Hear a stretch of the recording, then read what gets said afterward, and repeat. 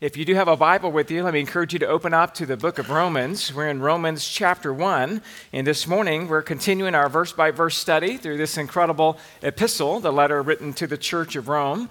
And we're going to be looking at just a few verses this morning, verses 8 through 12. So Romans 1, this morning we're looking at verses 8 through 12, and the title for the sermon this morning is Spiritual Service to God. Spiritual service to God. You'll have some notes there in your outline. We'll be using those if those are helpful for you as we work through our time together in this text. And here's Paul, again, writing to the Church of Rome, picking up in verse 8, where he writes, "First, I thank my God through Jesus Christ for all of you, because your faith is proclaimed in all the world. For God is my witness, whom I serve with my spirit in the gospel of his Son, that without ceasing I mention you, always in my prayers, asking that somehow by God's will I may now at last succeed in coming to you. For I long to see you, that I may impart to you some spiritual gift to strengthen you, that is, that we may be mutually encouraged by each other's faith, both yours and mine." Let's pray together. Father, thank you for this morning. Thank you for the joy of fellowshipping together as a church. Thank you for the privilege of hearing the scriptures read, to be able to sing together and to profess that you are mine forevermore. We're so thankful that we one day will be able to walk with you because of your sacrifice through your Son, Jesus Christ, to call us out of darkness into light, God. So help us today as we look at this passage to learn what you want us to learn and to live our lives faithfully as a worship and as a testimony to your great name. And it's in Christ's name we do pray. Amen. Well, God is a sovereign and a supreme ruler. He is also a gentle and a loving Father. So, beloved, let us love one another, for love is from God, and whoever loves has been born of God and knows God. 1 John 4, 7 and 8. Jesus said in John 14, 15, "If you love me, you will keep my commandments." So God is calling every Christian to love him and to serve him and to obey him, to submit to him, and to totally surrender to his word and to his authority. And the focus of this morning's message is on our spiritual service to God. And spiritual service to God is worship. And when Paul says here in verse 9, "For God is my witness, whom I serve with my spirit," the word serve here in verse 9 could also be translated as worship. And so this teaches us that service is worship, which is why Paul uses that same word a little bit later in Romans 12, verse 1, when he says, "I appeal to you, therefore, brothers, by the mercies of God, to present your bodies as a living sacrifice, holy and acceptable to God, which is your spiritual worship." And we actually find our joy and our value and our worth and our delight not in ourselves, but in God. And we need to see our service to God not so much as an outward duty as it would be an inward delight. And if we're not willing to serve and worship God with all that we are, then our lives will be filled with heartache and pain and discontentment and misery. In fact, if we use our eyes and we use our hands to serve our own desires and to worship our own selves instead of to serve and worship God, then Jesus says in Matthew chapter 5, verses 29 through 30, "If your right eye causes you to sin, tear it out and throw it away, for it is better for you to lose one of your members than your whole body to be thrown into hell. And if your right hand causes you to sin, cut it off and throw it away, for it is better for you to lose one of your members than your whole body to be thrown into hell." And at the end of the ages, God will completely crush and subdue every rebellion against his authority. 1 Corinthians 5:24 and 25 says, "Then comes the end when he delivers the kingdom to God the Father after destroying every rule and every authority and power, for he must reign until he has put all enemies under his feet."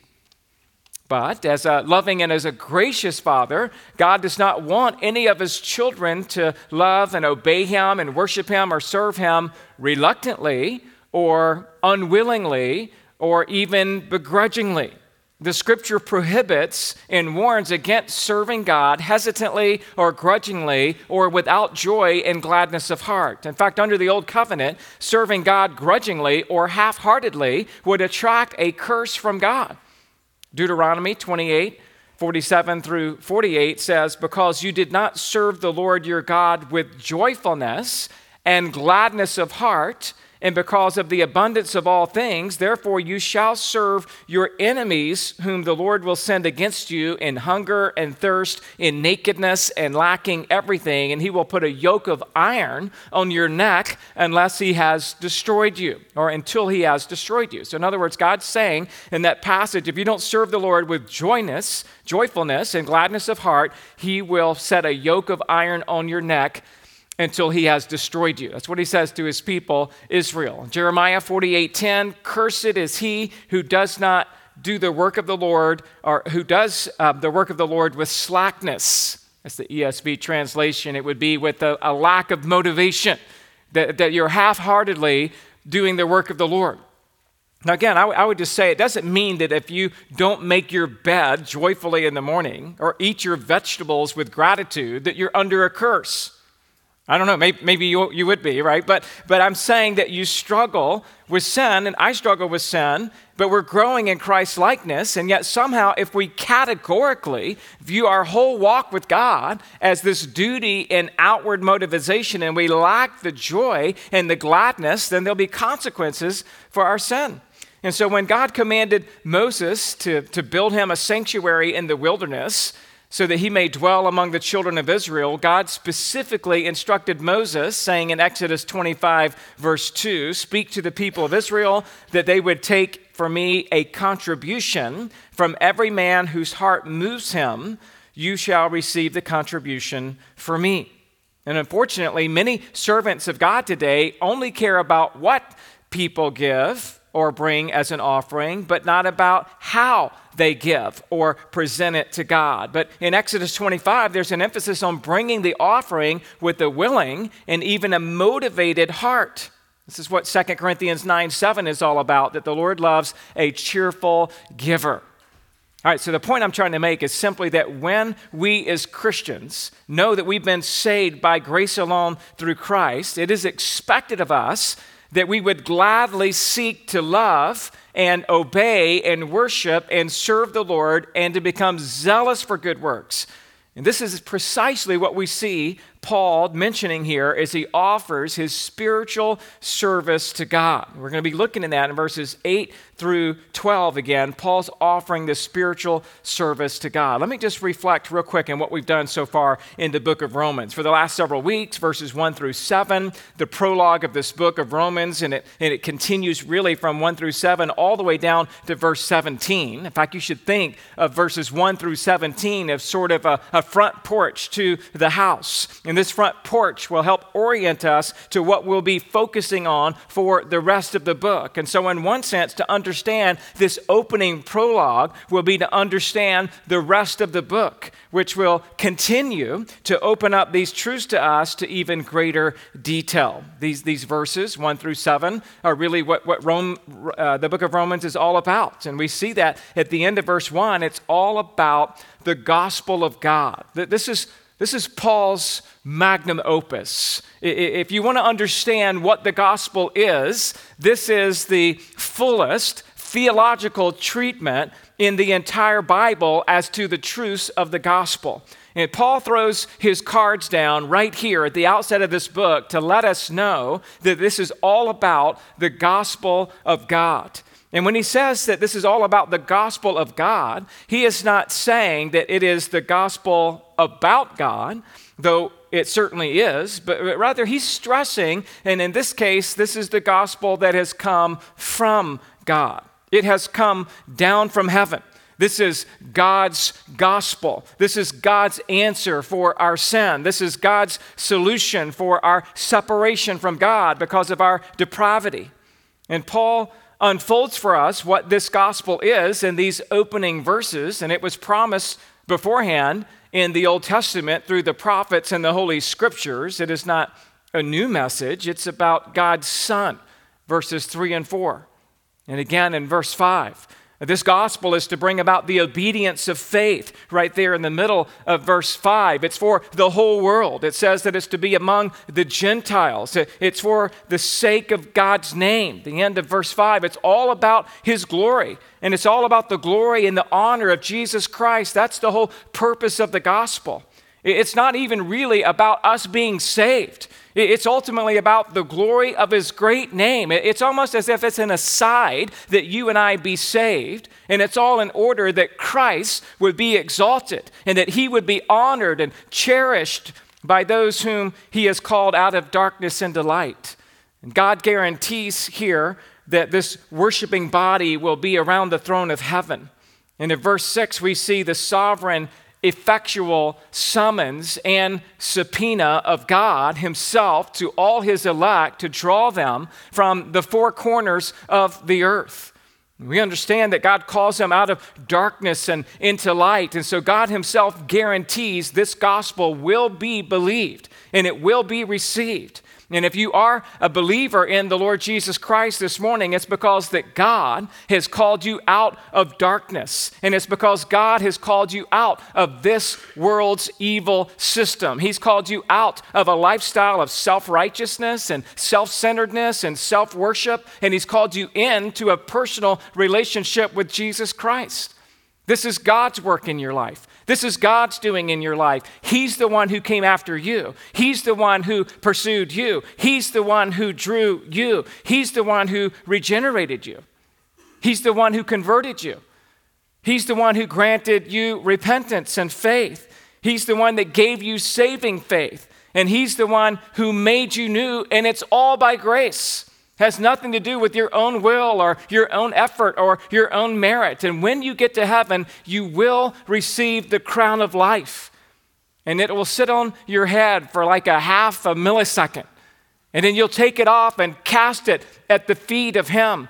For from him and to him and through him are all things. And so this is what we've been looking at. And just these first 7 verses, it's like a stick of dynamite waiting to explode. Verses 1 through 7 are like a systematic theology dipped in kerosene and lit on fire. And then we're going to get to verses 16 and 17, which I would say it's like an atomic bomb going off with the full mushroom cloud. And so here we are between verses 1 through 7, that systematic theology dipped in kerosene, and the atomic bomb of verses 16 and 17, and we're in verses 8 through 15. This is something like a bridge between these two towering passages, 1 through 7, 16 through 17, but sometimes it's just good to walk on a bridge, isn't it? We're between two towering truths, and this week and next time when we're together, we're going to be looking at this bridge of verses 8 through 15. Today, just 8 through 12. And this morning, I want to show you in 8 through 12 3 marks of true spiritual service that Paul displays in these verses. These are 3 aspects of spiritual service and worship that we can learn about and then even seek to apply in our own lives. And so this morning, we'll see number 1, Paul gave thanks for the church in Rome, verse 8. Then we'll secondly see Paul prayed for the church in Rome, verses 9 and 10. And then in the last 2 verses we'll cover this morning, 11 and 12, Paul wanted to impart some spiritual gift to the church of Rome. Not too bad for a bridge this morning. We're going to look at thanksgiving and prayer and mutual encouragement with one another as believers. And so let's start with number 1 this morning. Paul gave thanks to the church in Rome. Verse 8, your first blank, if you are taking notes this morning, just says, his thanks was directed to God.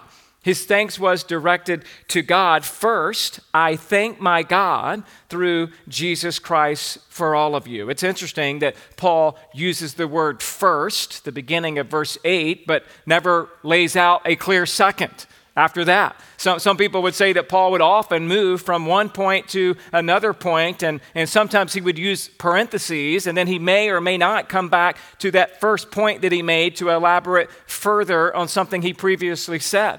In this case, I think that it's more about Paul simply saying this is of first importance. I just want to thank God, he says. And Paul isn't thanking the Romans, and he's not thanking the other apostles, and He's not thanking Barnabas, who spent time with him on that first missionary journey. He's not thanking Timothy or Titus. He's thanking God. And we see Paul doing that regularly throughout his epistles. Even in 1 Corinthians chapter 1, verse 4, Paul writes, I give thanks to my God always for you. Philippians 1, verse 3, I thank my God in all my remembrance of you. Same thing in Colossians 1, verse 3, we always thank God. And so we're just reminded here at the beginning of Romans and verse 8 that we are ultimately to direct our thanks to God. Thanksgiving and praise are always at the center of Paul's religious experience. And that's why 10 out of the 13 epistles open. I read 3 of them to you, but 10 out of the 13 of Paul's epistles open with some form of I give thanks to my God, and Paul's quick to acknowledge that. And just for a quick thought, we sometimes like to thank people, and I should say that I think it's appropriate to give credit to where credit is due. But we also just want to understand that ultimately we should be thanking God. Even when I clap for somebody at church, sometimes we'll have a special music or we'll honor somebody in a special way. And I think that's all good and right and appropriate for the service they did or our encouragement to them. But I like to think ultimately that I'm thanking God for them. I'm thanking God for what he's done in and through them. I mean, I enjoy being able to hear sometimes somebody say, hey, Adam, thank you for the message. That was such encouragement. But it encourages me even more when someone says, I thank God for you. I thank God for how he's using you, that through you, God's word is becoming alive to me. We need to be thinking about directing our thanks to God. Again, I'm not saying after this sermon, never say thank you to somebody. I'm just saying, keep in mind that thanks ultimately is to God. He is the giver of life. He is the giver of wisdom. He is the giver of all grace. He is the giver of this gospel message, which radically has changed your life. So we see Paul saying that. I want to thank God for you. He directs his thanks to God. Next, we see in your next blank, he addresses God in a personal way. His address to God was personal. Please note he says, I thank my God. Notice Paul here is thanking his own God. There is a personal emphasis here. He's not standoffish in this sense. He's not just thanking some theological God, some far and away God, but a God whom he can call his own. And there's some healthy emphasis here on this healthy relationship that we can have as Christians with our God. I mean, no pagan would have made such a personal statement about a personal deity. No Jew, even from the Old Testament, would have referred to God with a personal pronoun. For Paul, God was not just a theological abstraction, but a beloved father and a close friend. And I love how David refers to God in the same way, really, in Psalm 63 that we read, I think last week or the week before here at our worship. But it's, "O God, you are my God. Earnestly I seek you. My soul thirsts for you. My flesh faints for you, as in a dry and weary land where there is no water." David again says, "O God, you are my God." And Paul's saying, I want to thank my God. And we want to always make sure that we respect and revere God for who he is. He's holy and majestic and supreme, and he's nothing like us. But it also magnifies God when we address him with intimacy and closeness and some degree of warm familiarity that he's my God. And that's how Paul directs his thanks to God. He makes it personal. Number 3, or C in your outline, his gratitude was expressed through Jesus Christ. In the middle of verse 8, he wants to thank God through Jesus Christ. And so Paul thanks God through the Lord Jesus, who alone is our eternal mediator between God and man. Jesus said in John 14:6, that no one comes to the Father except through me. 1 Timothy 2:5, for there is one God and there is one mediator between God and men, the man Christ Jesus. And it's because we have been given access to the Father through the Son that we can always, as Hebrews 4:16 says, let us then with confidence draw near to the throne of grace that we may receive mercy and find grace to help us in our time of need. It's through Christ that we can cry out to God, as Romans 8:15 says, as our Abba Father. And so we never approach God through our own merit or through our own credentials or based on our own worth or our own value. We approach God through the infinite worth of his Son, who gave his life as the perfect sacrifice, as a spotless lamb, as a satisfactory substitute, so that we can come into the presence of a holy God through Christ alone.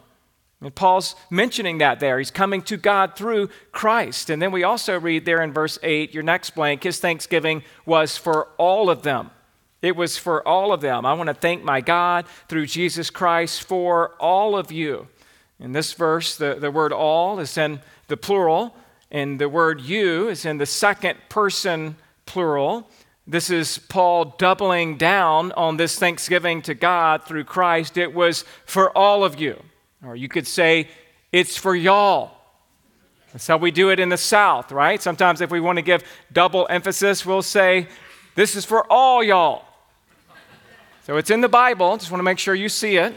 It's there. Paul is known for, coining certain words, but I wonder if he had a good Southern accent. This is for y'all. I'm praying for y'all. That's what he's saying here. I'm praying for you all. The emphasis here would be that he's talking to the believers in Rome. He's talking to every Roman Jew. He's talking to every Roman Gentile who's in Christ. This was for every Roman believer, regardless of their ethnicity.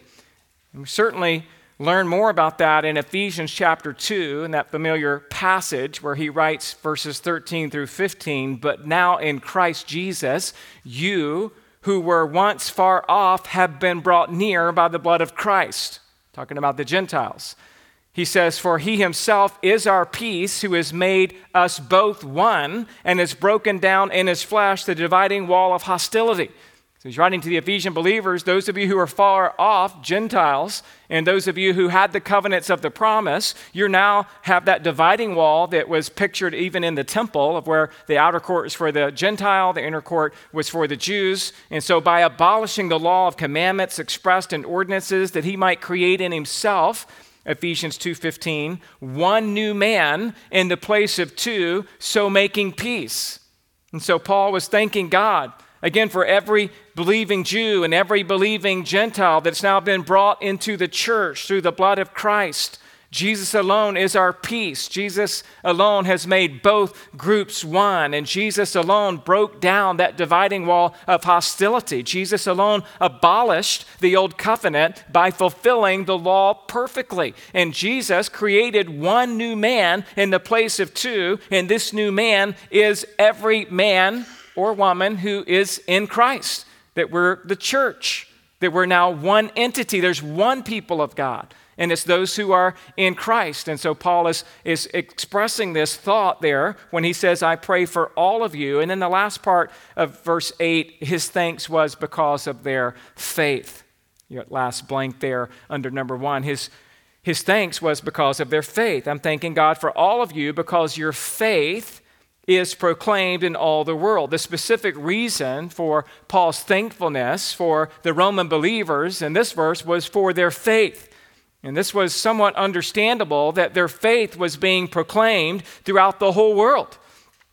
And this certainly makes sense, especially in view of the fact that Rome was the capital of the known developed world at that time, the metropolis of the empire, and many had contact with Rome either directly or indirectly through friends or relatives or some type of business endeavor.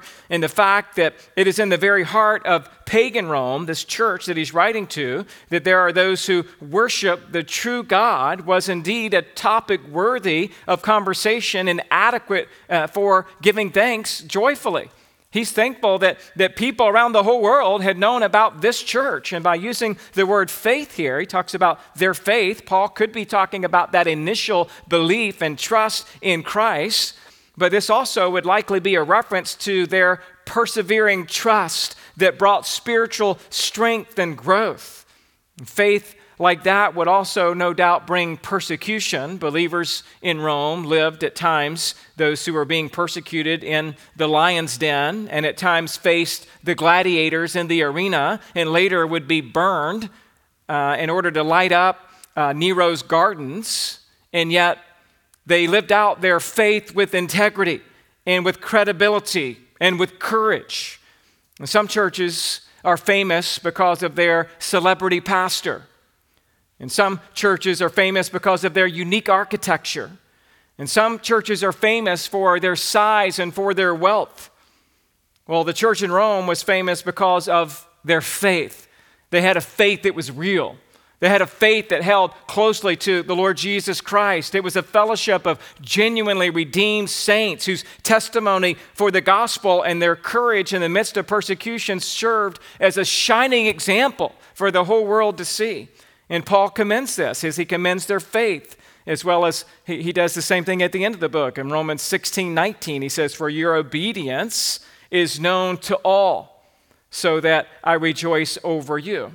And so we're seeing here one of the acts of spiritual service that Paul renders for us in this passage is a thankful heart. And a thankful heart is essential for true spiritual service to be at play. Superficial believers are seldom satisfied and therefore seldom thankful. Thankfulness is the mark of a mature believer who understands it's all of God.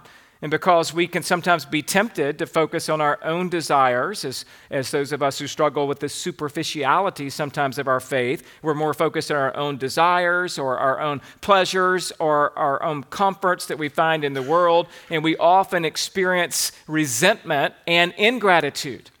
And it's a thankful heart, which would be the heart which would continually be focused on God and what He's doing in our life, that shows a depth of faith. And as we grow in that depth of faith, hopefully we will become more thankful for things that really matter in our lives, for the lives of other faithful believers, and for the advancement of Christ's kingdom throughout the world. And so remember, we're looking again at three aspects of spiritual service to God. And now that we've seen how Paul gave thanks to God for the church in Rome there in verse 8, let's look at our second point, verses 9 and 10. Paul prayed for the church in Rome. And your next blank says God was Paul's witness. So he's praying for the church of Rome, and he's reaching out to God as a witness of this fact. In verse 9, "For God is my witness, whom I serve with my spirit in the gospel of his Son, that without ceasing I mention you always in my prayers." So at this point, Paul is quick to link his gratitude from verse 8 for the Roman believers together with the concept of prayer. It kind of goes naturally. I'm thanking God for you, and I've been praying for you.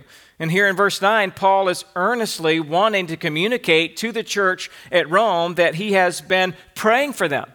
He is calling God as his witness to this fact. The beginning of verse 9, it's somewhat of an oath, a very solemn affirmation of the trustworthiness of a statement which could only be known to God.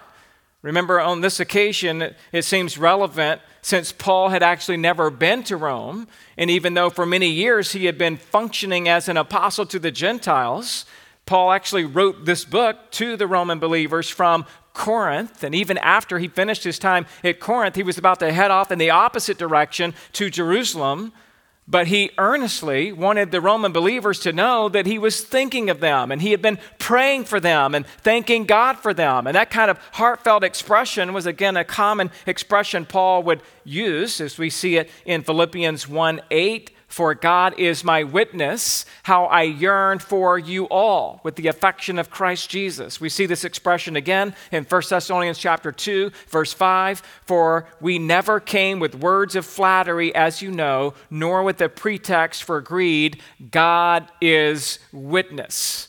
And so while God was Paul's witness, we see also in the middle of verse 9 that the gospel, your next blank, the gospel was Paul's message.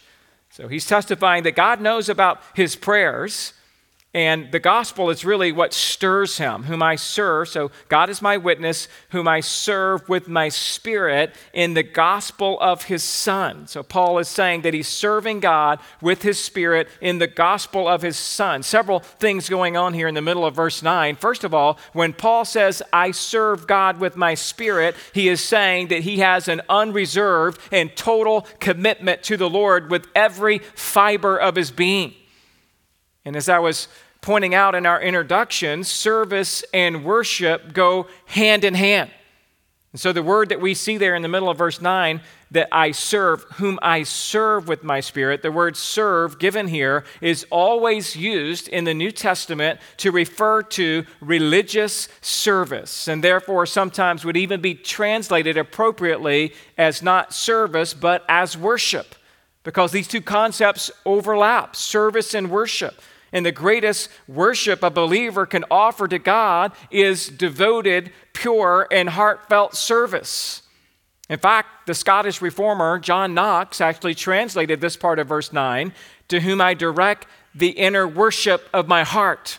So he didn't translate it as service, I serve the Lord, but as I worship the Lord from my heart. And in light of all the spiritual riches that believers enjoy as the fruit of God's mercies, it logically flows that we would want to offer God our highest form of service, and that would be to worship Him with all that we are. And in the Old Testament, this included the idea of priestly spiritual service, which was rendered unto God. And Jesus even shows us this connection between service and worship. You remember when he was led into the wilderness to be tempted by Satan, it was Satan who said to Jesus, if you will worship me, it will all be yours. Remember, he offered him all the kingdoms of this world as that third temptation. You remember Jesus' reply to him in Luke chapter 4, verse 8, Jesus answered him, it is written, you shall worship the Lord your God, and him only you shall serve. So Jesus is using those two words. In fact, the word serve at the end of Jesus' answer to Satan is the same word serve that we see here by Paul in Romans 1, verse 9. You shall worship the Lord your God, and him only you shall worship would be an appropriate way to see what Jesus is saying there. It's the same word. Jesus said that it has been commanded that you worship only the Lord and you serve only the Lord. And the emphasis is on the fact that worship is shown and expressed through your service. So it's not like we just come and we worship and then we go home and do whatever we want and live a lazy life in our Christian faith. Now, we actively engage service as an act of our worship. And what or whom we serve is what or whom we worship. Whatever it is you're serving, that is what you worship. And whatever you worship, that is what you're going to serve. And I hope and pray that we would not be serving or worshiping our own desires or our own dreams or plans or goals or aspirations. Instead, may we worship the King, which means that we serve the King. And we want to serve Him with all of our hearts. Again, in Romans 12:1, where we read how Paul says that he wanted to challenge us to present your bodies as a living sacrifice, holy and acceptable to God, which is your spiritual worship. Some translations say your spiritual service of worship, because they're so interconnected. Such spiritual devotion is accomplished by refusing to be conformed to this world, but rather to be transformed by the renewing of your mind, as Romans 12:2 says. We also read Paul's statement to the church in Philippi in Philippians 3:3, for we are the circumcision who worship by the Spirit of God and glory in Christ Jesus and put no confidence in the flesh. Again, Paul, we're just seeing, is a servant, and Paul is a worshiper. And those two things overlap. His service was an act of his worship, and you could equally say his worship is an act of his service. And Paul's primary service to God was the preaching of the gospel of the Lord Jesus Christ and pointing others to God's Son. And Paul gave of himself tirelessly to preach the gospel to all who would listen. And Paul did this whether he was a free man or whether he was in chains, or whether he was preaching to the Jews or primarily preaching to the Gentiles. He did this when he had plenty. Philippians 4 says, when he had plenty or when he was in want. And so this service to God of preaching the gospel included deep personal concern for everyone. And that's why we lead to now the end of verse 9 and all of verse 10. Your next blank, prayer was Paul's focus. Prayer was Paul's focus. So God was his witness, the gospel was his message, but prayer is the real focus here of verses 9 and 10, as he then moves on to say that without ceasing, so God's my witness, I serve him in the gospel of his Son, but but it's without ceasing that I mention you always in my prayers, asking that somehow by God's will I may now at last succeed in coming to you. Paul wanted the believers in Rome to know that he had not yet met them, but he had prayed for them regularly. And it even says that he prays for them without ceasing, and that they were always in his prayers. Another double emphasis. He's praying without ceasing, and at the same time, they're always in his prayers. Paul not only prayed for their spiritual well-being of the Roman church, but he was eager to be used by God to come to them and to interact with them in person. You know, some like to support other believers by giving money. And some like to support other believers by writing them cards, and both are welcomed in wonderful ways to support other people. But Paul, he was really emphasizing, I want to come and spend time with you. He showed his love and his care for them, even in his prayers for them, that he was longing to come and be with them, right? I mean, Paul wasn't so much interested in staying in some ivory tower and writing books and being a world-leading theologian as he was in being with the people. I mean, to be fair, Paul did both. He did write books, and he was a world-leading theologian, but he also liked to be with people. He was relational, and he was personable, and he was considerate of others. And I think we could draw from that the more spiritual you are, the more relatable you are with others for the sake of his name. Right? The more spiritual you are, the more relatable you are because you want to be with other people. And spirituality does not lead to isolation. Spirituality does not lead to separation or to the exaltation of yourself and your view over and above all other people. That's just not accurate, right? The truly spiritual person is a humble person. And the more spiritual you are, the more you want to pray for others and encourage others. And you can't do that effectively if you're not spending time with them. And so although Paul rejoiced and gave thanks for the believers' faithfulness in Rome, he knew that apart from God's continual encouragement and empowerment, even the strong have days of struggle. So the saints in Rome were always in Paul's prayers and never they never were taken off of his prayer list.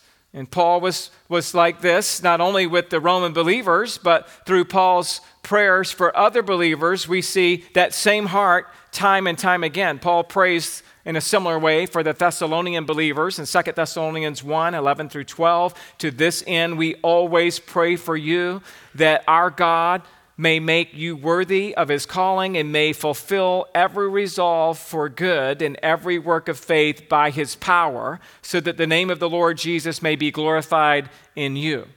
In Paul's first letter to the Thessalonians, he encouraged them to have devotion to unceasing prayer in 1 Thessalonians 5:17, which says, pray without ceasing.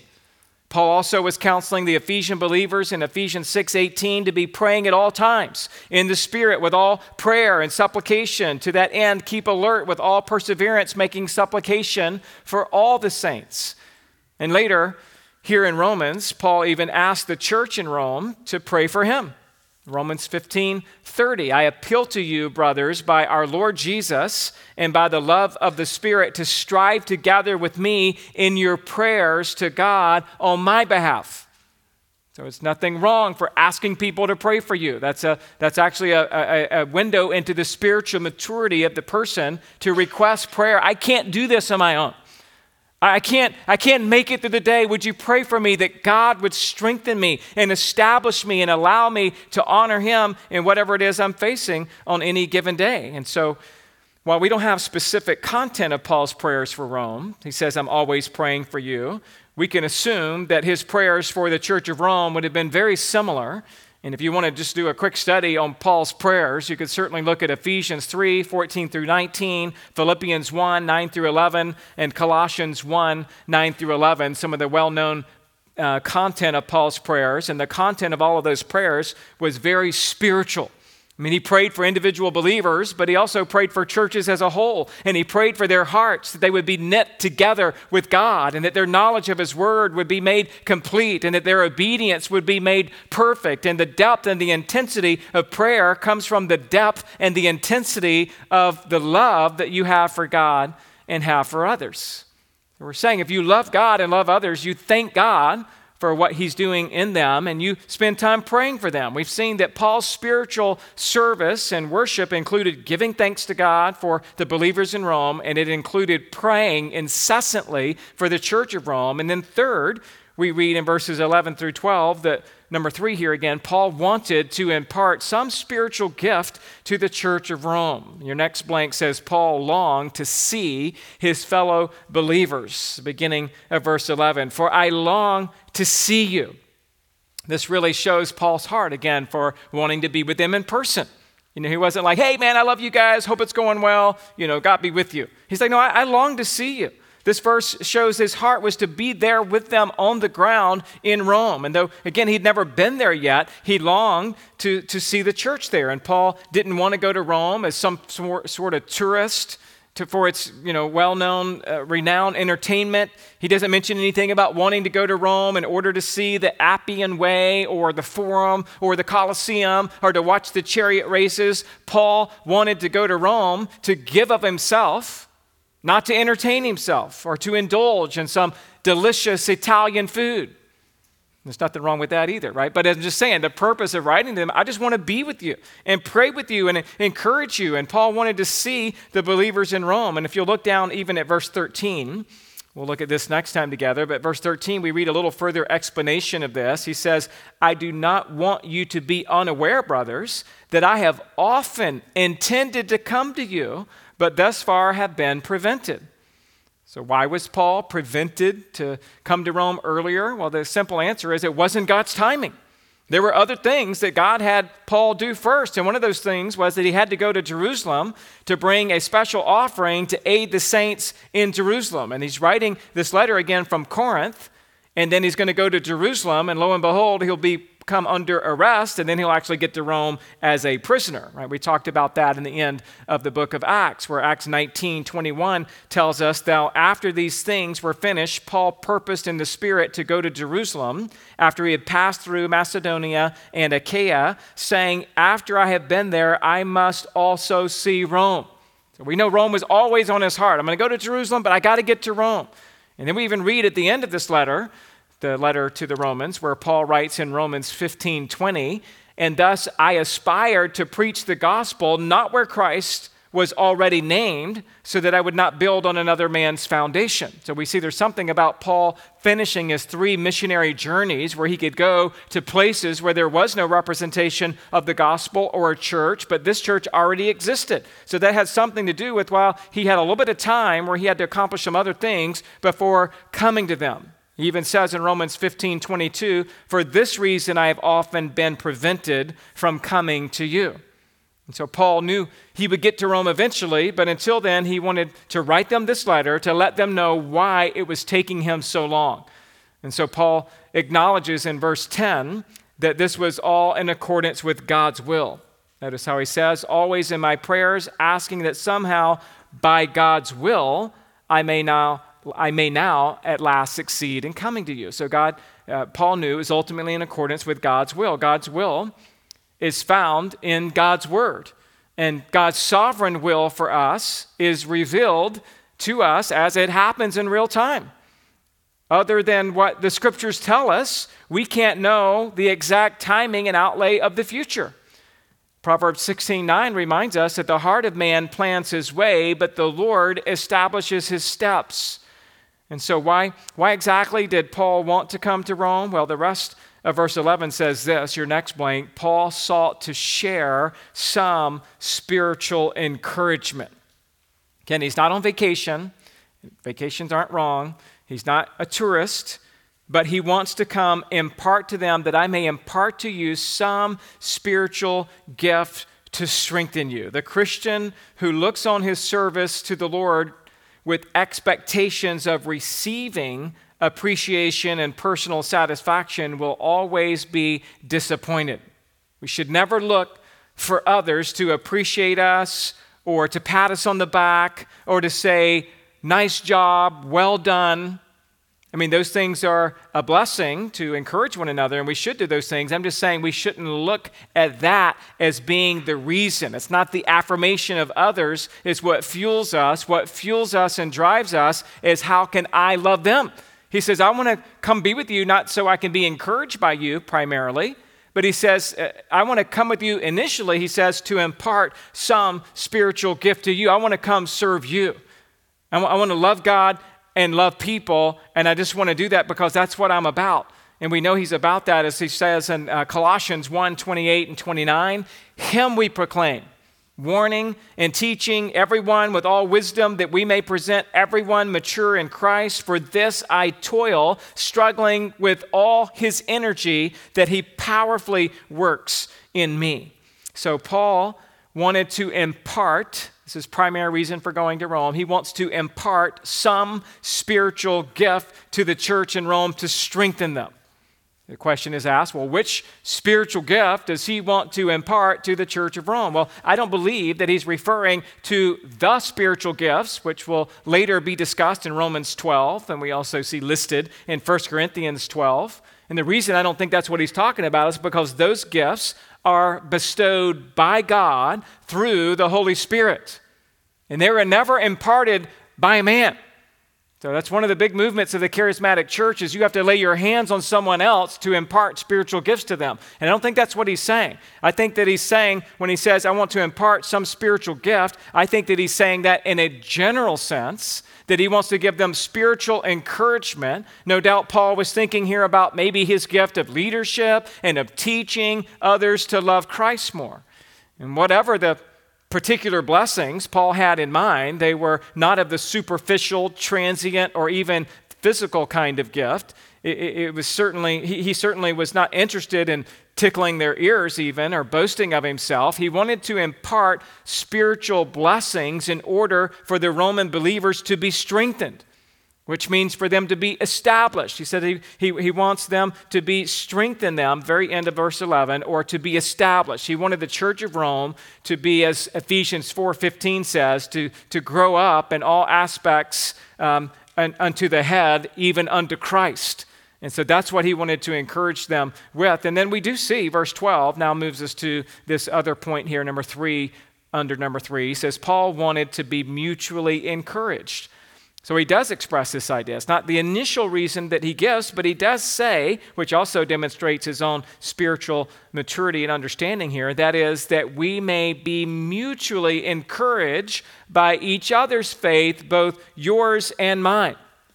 So the spiritual gift he wants to impart to them, in a sense, is the same spiritual gift he wants to receive to them as he encourages them and they encourage them. It's a mutual thing. Paul recognized here his own need for encouragement, and Paul wanted to participate in that mutual encouragement. And so he's going to do the best he can to encourage them, expecting nothing in return. And yet at the same time, he knows he'll receive something from them because he knows they have a deep faith that's known throughout the world, that their love for him will encourage him. And that's just how it is with believers, right? You go on a missions trip somewhere and you want to go serve a missionary and you want to serve their work and their effort and their community, and you spend a week overseas somewhere and you try to adjust to all of the weird food and weird customs and weird smells and weird feels because you haven't had a decent bath in like a week, and then all of a sudden you feel encouraged. You feel blessed. You see their smiling faces. You see the missionaries' work and their effort, and you realize how hard it can be, and you somehow feel encouraged. You go to serve them, they serve you.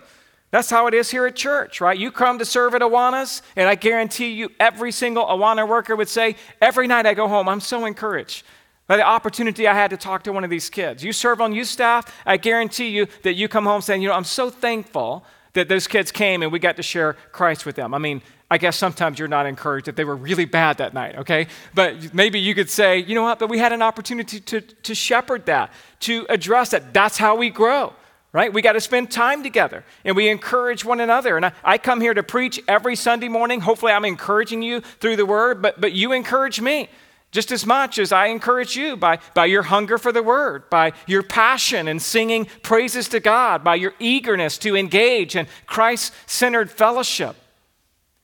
There's a lot we can learn from Paul's example here. You need other believers, and other believers need you. And sometimes in the world we live in today, we're so autonomous, aren't we? That people will say something like, well, why do I need to be a part of a church? And that question hints that some Christians think all they need is Christ. And that may be true in salvation, for sure, right? All we need is Christ. But that's not true in our sanctification, because God commands that we one another. It's a commandment that we're instruments in the Redeemer's hands that he uses to help one another, that we are to be building up each other. We're to be instructing, encouraging, and admonishing one another. We're to be singing psalms and hymns and spiritual songs to God together with each other. We're to be taking communion together as we want to encourage one another in any way that we can, to remember what Christ has done for us. And we want to be unified as the body of Christ, with Christ being our spiritual head. And so we have a high calling as Christians, and we have received every spiritual blessing in the heavenly realm, and we are to live together in Christ's body, in his church, as brothers and sisters in the Lord who care for and we love and we serve each other. It's what God's called us to do. I love how Ephesians 1 doubles down on this after giving a lot of healthy doctrine in chapters 1 through 3. You know, the pivot is Ephesians 4. And then it says, I, therefore, a prisoner for the Lord, urge you to walk in a manner worthy of the calling to which you were called. Think about that for a minute. He's just given a lot of doctrine. He's talked about the beauty of salvation, and even the fact that we were dead, made alive together with Christ. And he doesn't say that he's so encouraged that that's all we do is just think about that. He says, I want you to now walk in a manner worthy of your calling, with all humility and gentleness, with patience, bearing with one another in love, eager to maintain the unity of the Spirit in the bond of peace. And so he's saying basically all of that doctrine is to be translated into our delightful interaction with brothers and sisters in a way that we can mutually encourage one another. I mean, the fruit of the Spirit isn't something we just experience between us and the Lord. It's something we experience and we edify one another. The spiritual gifts are given to edify the church. And so that worthy calling is again demonstrated in how we interact with one another. So let me ask you this morning, are you demonstrating a healthy spiritual service to God? If so, would you consider your spiritual service to be more duty-bound or more an act of heartfelt worship? Maybe you're here this morning and you're serving God out of requirement. You feel like you have to come. Your parents make you come. You know that if you don't come, people will shame you and look down at you because you're not involved in some church. Maybe you're here and you're here for the wrong reason. And I just want to remind you this morning that our reason to serve God and to be actively involved in church is not some duty. It is a delight, and it is an act of worship.